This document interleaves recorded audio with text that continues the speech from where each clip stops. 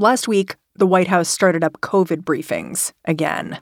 Good morning, everybody. My name is Ashish Chand. I'm the White House COVID-19 response coordinator. Welcome to the COVID-19 response team update. These pressers had been on hiatus since April. They've got a new look now, with the president's pandemic response coordinator presenting in front of a giant screen, TED Talk style. He gave off the same upbeat vibe of a TED Talk, too, despite a sobering message. We have a pretty high degree of immunity in our population. But we're also seeing at this moment a lot of infections across the country. Cases are on the rise, Dr. Jha said, and Congress is not ponying up funding. If we don't get more resources from Congress, what we will find in the fall and winter is we will find a period of time where Americans can look around and see their friends in other countries in Europe and Canada with access to these treatments that Americans will not have. At one point, the director of the CDC weighed in. She said already, right now, nearly a third of the U.S. is at a medium-high community transmission rate. That's the point where the government says to consider precautions like masking indoors. New York is one of the places where transmission is up. So I called Dr. Deepika Slawek from Montefiore Hospital up in the Bronx. I wanted to know how her job was changing as she stared down another wave. She says the weird thing is how much her job is staying the same. In my clinical experiences, not a lot has changed over time in terms of like the amount of precautions that we take. I never really stopped wearing N95s, and I still wear like eye coverings and eye shields. And I'm still pretty careful. Like I always essentially, when I'm seeing patients, act as though I have the potential for being exposed to COVID, even if my patients don't have any symptoms. But then when you go outside, is it different? Oh, for sure. I mean, like I go get coffee and I see like no one's wearing a mask inside the coffee shop. In other words, New York has moved into a new normal. It's just a normal with a lot of people getting COVID. And when I say a lot, I mean nearly 1,000 people are hospitalized in the city right now. And case counts have jumped 18%. Do those numbers scare you? I mean, I think that, you know, I've had to kind of shift my way of thinking about this from being scared and being terrified every time I feel like there's going to be a ramp up in cases to just trying to pump the brakes a little bit and look at the bigger picture. Today on the show, Dr. Slawek has seen the worst of this virus. But now she's got a new approach to living with COVID. I'm Mary Harris. You're listening to What Next? Stick around.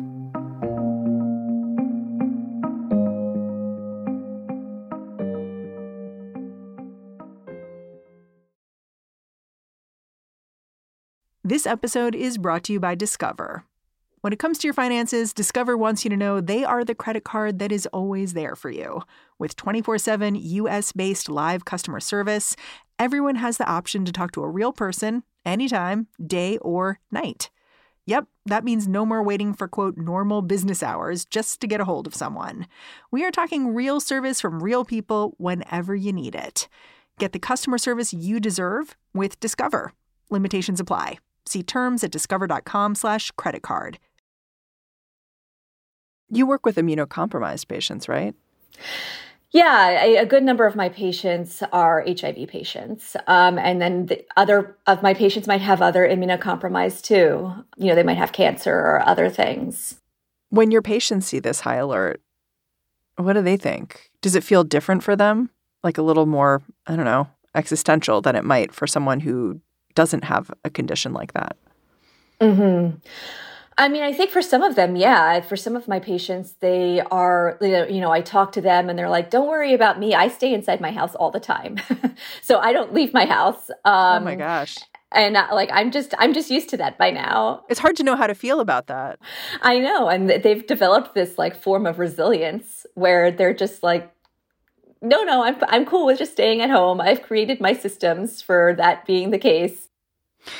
Last week, around the same time that the White House was ringing the alarm about rising COVID levels around the country, the mayor of New York was figuring out how he was going to respond to the fact that his city had moved to a high risk level.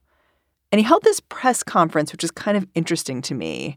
I'm wondering if you had a chance to hear what the mayor has been saying over the last couple of days about COVID.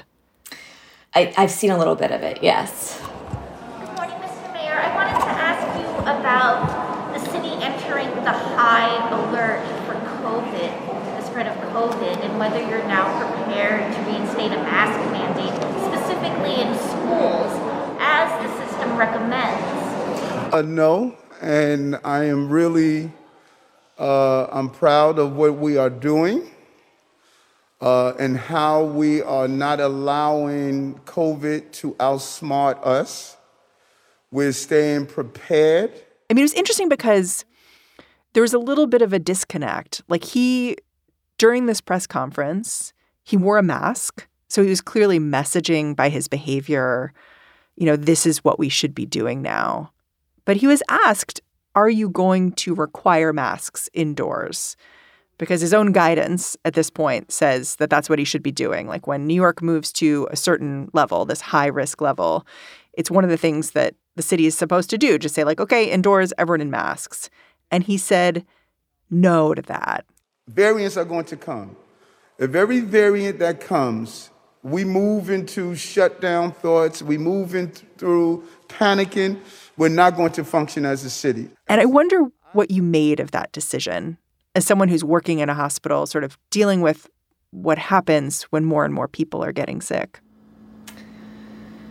Yeah, I mean, what the past 2 years has taught me is that these decisions are both public health decisions and political decisions. And I don't know anything about politics, right? Like I'm not like a political expert. From a medical standpoint, I'm telling my patients to wear masks indoors. I think that a mandate is another strategy to doing that. We've seen in some situations it works, and in other situations there might be a mandate and people don't follow it. So I think that part of it's really a nuanced decision, right? Like, you can make a mandate and you can direct people to do a thing, but that doesn't necessarily mean that it translates to exactly those actions. Yeah. Well, it's like, how are you enforcing it? How are you enforcing it? Exactly. Yeah. Right. And so like I could go around and tell people to do things all the time. And I have that experience clinically, constantly, where I tell my patients, like, you must do X, Y, and Z, like take your medication every day and wash your hands constantly or whatever, like whatever my guidance is. And the human behavior is really up to that individual. So I have to be realistic about that as a physician. And I have to say, okay, like this person has their own agency as an individual. So I have to arm them with the knowledge that they need to make that decision. And I'm not a parent, like I don't have kids, but sometimes it feels like the same strategy you would use with a teenager or like a child, right? Like you have to give them that knowledge. Yeah, you have to give them that knowledge so that they can make their own good decisions. So it sounds like what you're saying is the mayor's making the decision not to be like mean daddy with his constituents. I guess that's one way of putting it. And there's value to that. Yeah, I mean, I think that there's different ways to go about this, right? And I guess that is one way. That's a strategy that you can take, and we have yet to see how it will play out. But yeah, it is a strategy, and I think that what I've learned to become very comfortable with, if anything, is that, we have to kind of understand that we don't know the future, and that's okay. So we don't know the future. We know what the possibilities are. We know the possibility is that with this increase in cases, we're going to have more hospitalizations, and we have to be ready for it. You're very zen. I don't know. I feel like what I've learned is that it's more difficult to push back against it sometimes. It doesn't mean that we don't do things to try to stem it, right? So we don't do things like encourage masking. if I have patients, I have lots of patients that will send me messages or what have you and say like, hey, I'm going to go do this thing. Do you think that's okay? And I'll tell them like based off of the risk level, no or yes. Like if they're, then at least we can have that tool in our bag. And, I can tell my patients to test frequently and to let me know if they get sick so I can get them antivirals, all of that. But I can't stop like the inevitable from happening. If there's going to be a huge increase in cases, then I just have to be ready for that as a possibility. I can't just wish it away. When we come back, if Dr. Slawek sounds a little sanguine here, she sees it differently. She says her approach is harm reduction.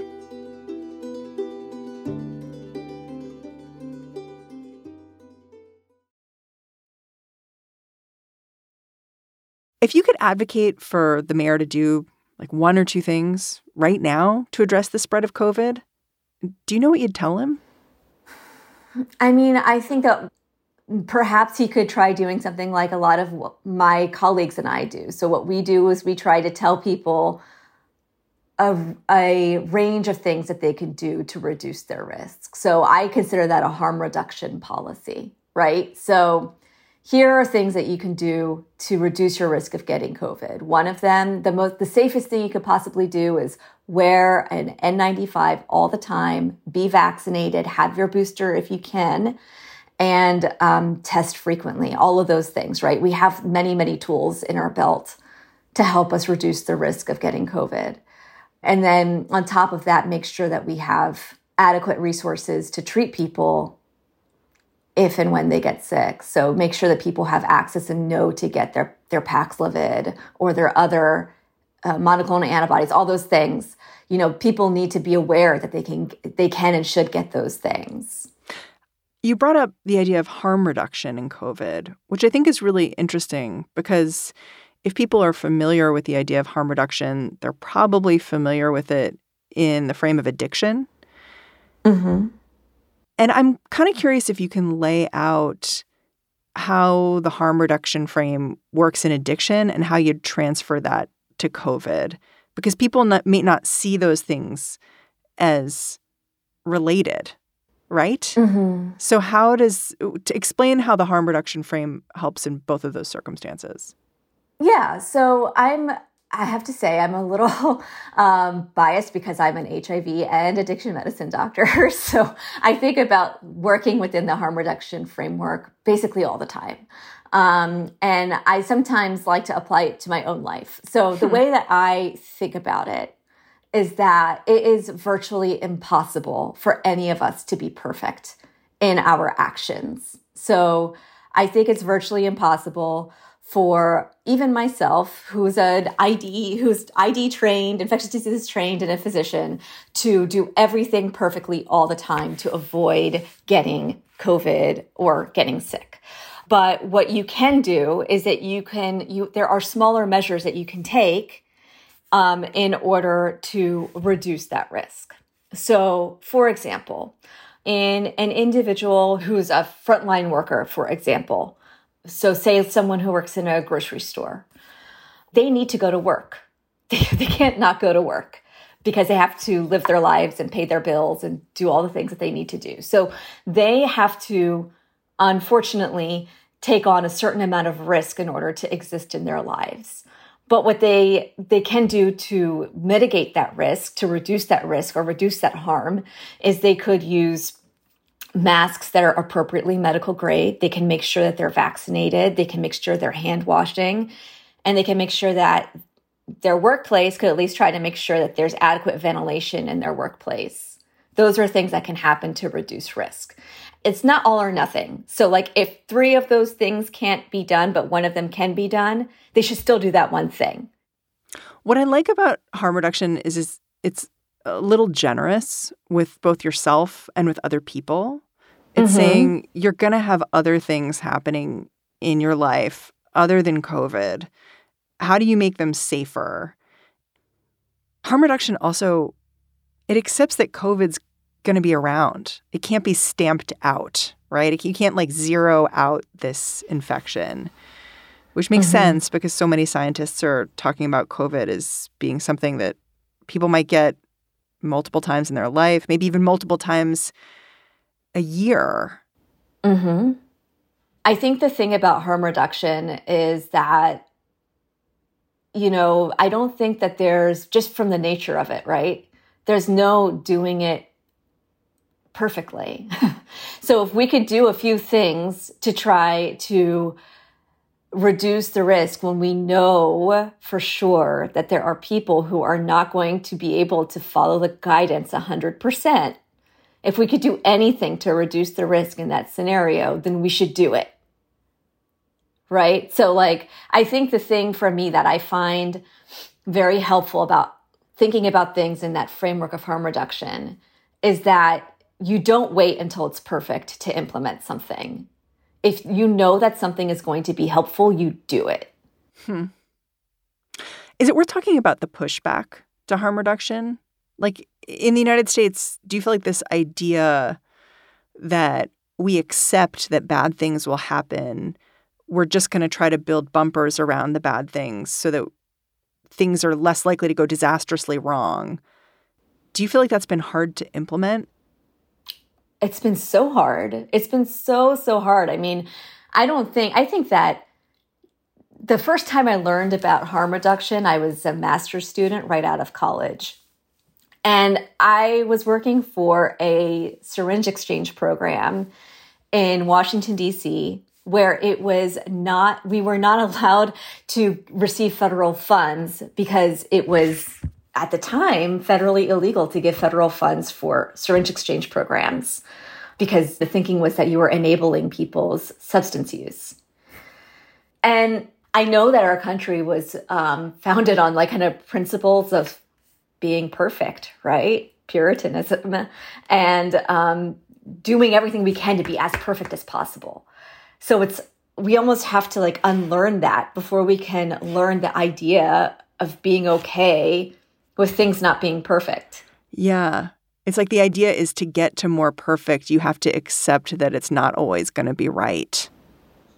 Yeah. I mean, we know this from other health conditions, right? We know this from HIV. You don't get anywhere with HIV prevention unless you have tools like safe sex messaging and things like PrEP and conversations with people about having sex lives that are safe, right? Or even, injection drug use that is safe. You can't get to prevention without talking about those things. Yeah. And it's interesting because at the beginning of COVID, you could really hear how this idea of on and off, 100%, black or white, was so infused in how we talked about COVID. It was all about flattening the curve, and if you look at China, zero COVID. I hope that at some point we can start thinking about it in a way of just we need to